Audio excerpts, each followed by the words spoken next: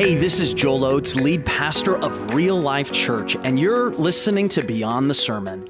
Each week, we get the opportunity to dig just a little bit deeper into Sunday's message and offer a little bit more truth and clarity to what was spoken and how it can benefit both you and me in our daily walk with Jesus Christ. Thanks for joining us. We're so glad you're here. Let's jump in. Well, Dennis, here we are again, back by popular demand, or maybe that's not the reason we're here. Maybe there's not been that much demand for the two of us, but it has always been fun to have you with us on this podcast.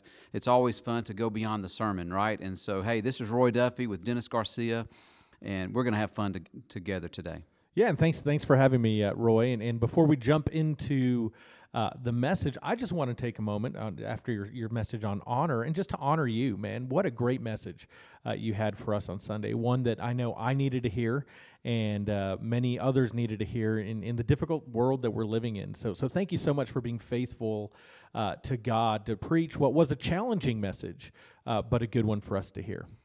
Well, I appreciate that, and I am anxiously awaiting the first sermon that I will preach that is a representation of what I have mastered, right? I'm looking for that day where I can get up there as a true expert and say, listen up, folks, I have conquered this, I want to share with you. But that's never the case. It's always, one of the ways I always put it, it's medicine to me first, and that was true this Sunday for sure. Well, man, I hear good news in your world. Somebody told me that you guys are moving near Sonoma Ranch, where one of my beloved restaurants is going to show up, that being Popeyes, yes. Right? That's the Louisiana Kitchen. Yes, that is God's evidence of love for us here in Las Cruces. So, Dennis, what were some of your takeaways from Sunday? Yeah, the outdo one another in honor was one that jumped out at me. Honor is a heart issue was another one that really, that something that as I was listening to the sermon, it just reminded me that honor is a hard issue. Sometimes we do things that look like honor on the outside, but we're not honoring with our heart, and I think that doesn't honor God, right? It's false honor, and so ultimately it comes down to the condition and position of our heart as to whether or not we've honored someone. That's good. Yes. You know, another curious thing I found. You know, when you start questioning this whole honoring the government, man, that is tough. That's a tough pill to swallow in certain circumstances, and I get that. But it does not appear that the Bible gives us many outs other than the one you've already mentioned, when they're demanding honor that belongs only to God. Mm-hmm. But just 4 verses after we find the Scripture to honor one another, or honor the governing authorities, rather, it says that we are to bless those who persecute you. Mm-hmm. Don't curse them. Pray that God will bless them. Yeah. That follows up to honor them. So it even brings in this idea of we're being persecuted, and even in that environment and circumstance, we are not to curse them, we are to bless them and pray that God blesses them. Mm-hmm. You know, our job is often to remind the church that we are called to a higher standard, right? That's the bottom line. And some of that standard is difficult. It's not always easy stuff. Paul makes clear in the New Testament that, and even Peter does later, that in the circumstances that we aren't to obey the government, even for biblical reasons, then we have to be prepared for the consequences, right? Mm-hmm. And that's what Daniel and the 3 Hebrew children, they were prepared for the consequences, right? They even said, "O king, do what you must." Yeah. This is my translation. God is able to save us, but even if not, we cannot bow down to you, right? Mm-hmm. They were prepared for the consequences. Daniel prepared. He goes home and prays like he had been his custom, the Bible said, right? After he was threatened.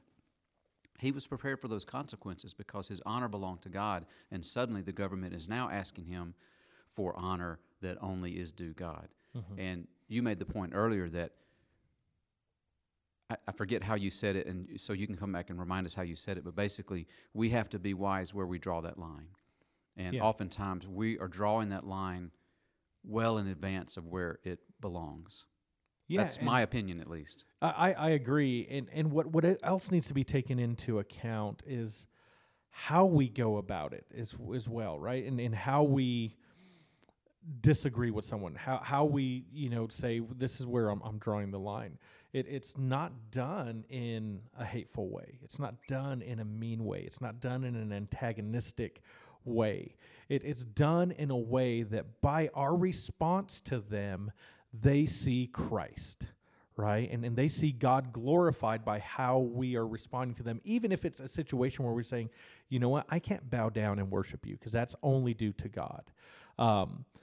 They can see Christ in our response and the love of God in our response. Or we could just bow up and get angry and yell and you don't deserve this. And they see no God in that at all, right? So even by our response, blessing those who curse us, loving our enemies as Jesus told us, how we respond in those situations will show them the love of God in a practical and tangible way, which will hopefully draw them closer to trusting God.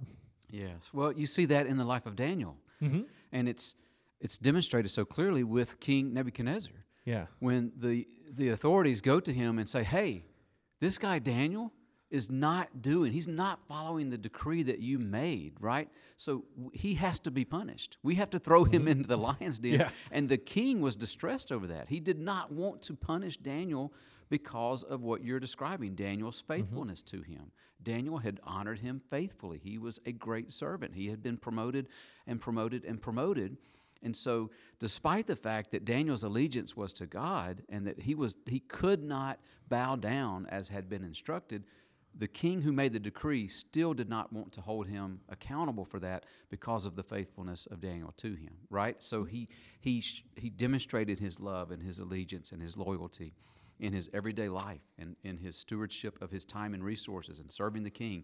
It was just that line that we're talking about, right? That line was suddenly drawn in a place where Daniel could not cross that line.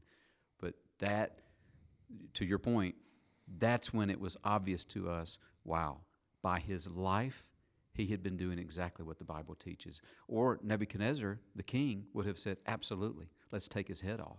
Yeah. Right, but instead he runs to the den the next morning, right, and lifts the lid and, oh Daniel, are you okay? Basically, again, I loosely translate everything I quote, but he's running, hoping somehow against all odds that Daniel, this servant that he clearly loves, is alive. And Daniel, oh great king, relax, I'm good, right? My God took care of me. Yeah, and he did that because Daniel showed him honor in all the places that he could show him honor.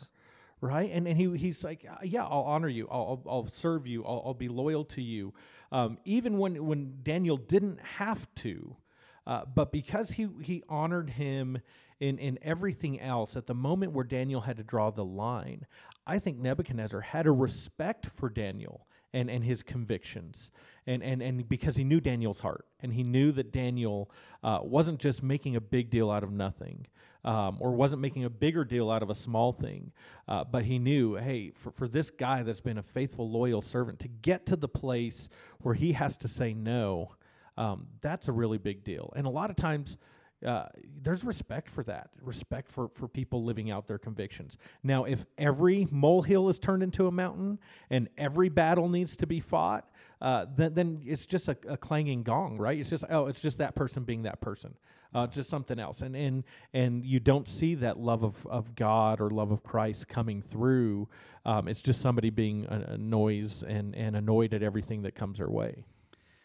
Yeah, maybe to shift gears slightly, one of the things I shared early, it just seems this season has been unique in that regard, and maybe it's only because it's up close and personal, and I'm watching it more closely this time. Maybe I've reached that age of an adult to where I'm paying more attention. But man, if I look back and I remember I think it was the Tom Brokaw book, The Greatest Generation, and how he portrayed that World War II generation, how everybody didn't necessarily have to agree, but man, they came together. It was like the nation under this distress was unified to do great things, right? That we will survive this. We will not only survive, but we will thrive.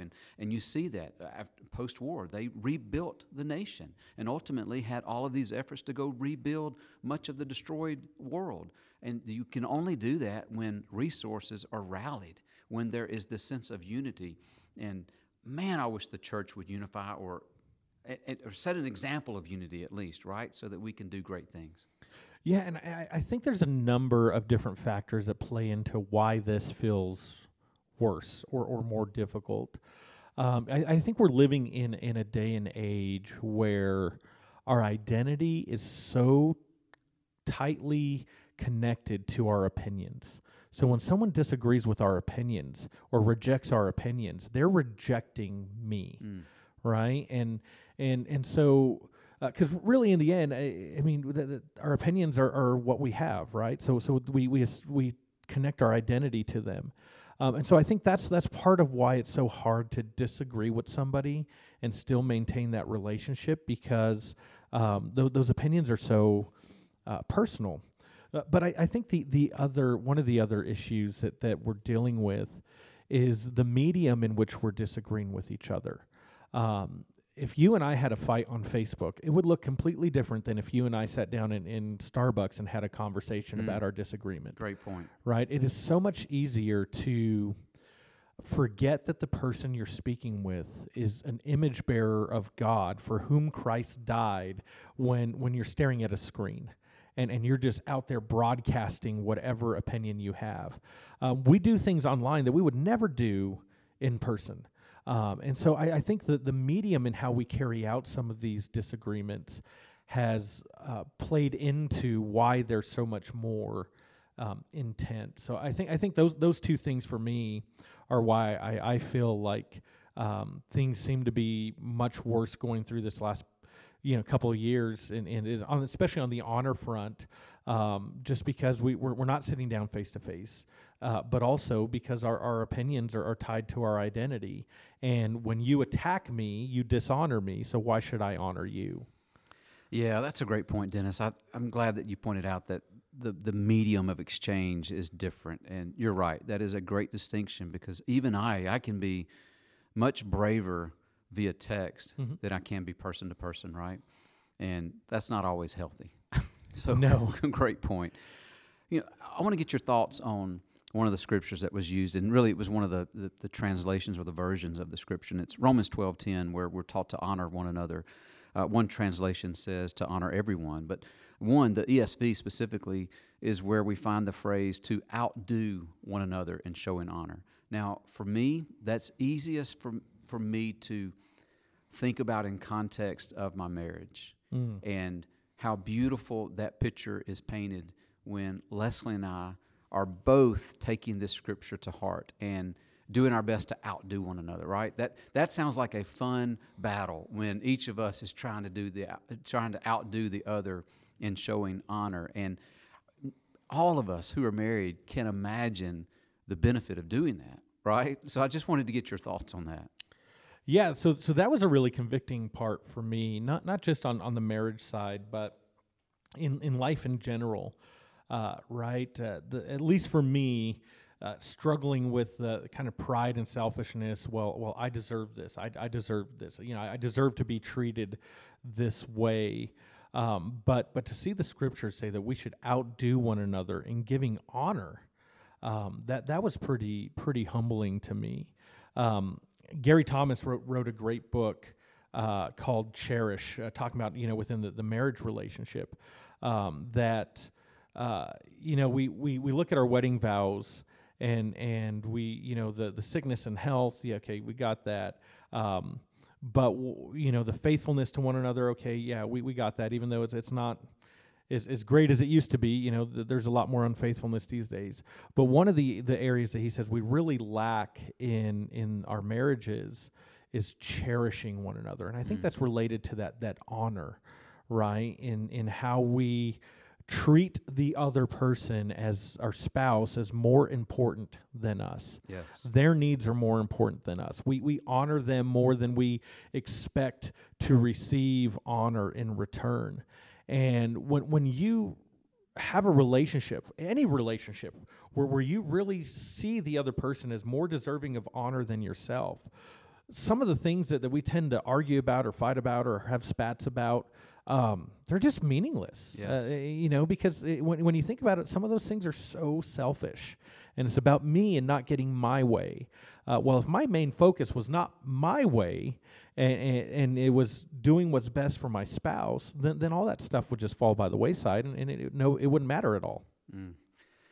Yeah, that's great, Dennis. This morning I was rereading the story of Jesus in the Garden of Gethsemane, and he takes Peter, James, and John with him, and on really three separate, not occasions, but at three separate times in succession, he prays the same thing, right? And the prayer is essentially, Father, if it's possible, will you please take this cup from me? In other words, is there another way to accomplish what we have to accomplish? But then he doesn't stop there, thankfully, right, for all of us. He says, nevertheless, your will, not mine. Because he was honoring humanity above himself, right? The Hebrew writer says to prefer one another, another way to put the same idea. If Jesus had not done that same thing, if Jesus had not followed his teaching, we would all be lost today, right? And yet he honored us. I dare say we would all say Jesus outdid all of us in showing honor. And that's the gospel. That's the cross. Thank God. Well, Dennis, man, this has been another fun time. I really appreciate you making time in your schedule to join us. This has been a treat. Yeah, thank you for having me again. I always enjoy these conversations because they're shaping my own soul, right? And thinking about how we take the message that's on Sunday that's not meant for us just to walk away and forget, but meant to actually transform our lives. And we do that by really digging into the Word and saying, okay, how do we put this into action? And so I've really enjoyed being able to do that with you. Well, so have I, and thank you for your wisdom. Well, thank you for joining us. It's because of you that this ministry is possible and allows us to continue to help bring the lost people that don't know Jesus Christ just one step closer to knowing who He is. If you've enjoyed this podcast, would you share this with a couple friends? And by the way, don't forget to subscribe so that you're the first to know when brand new content begins to come out. Click the share buttons, post to your social media, tag us at Get Real Life. For more information, please visit getreallife.org. Thanks again for listening. God bless, and we'll see you next time.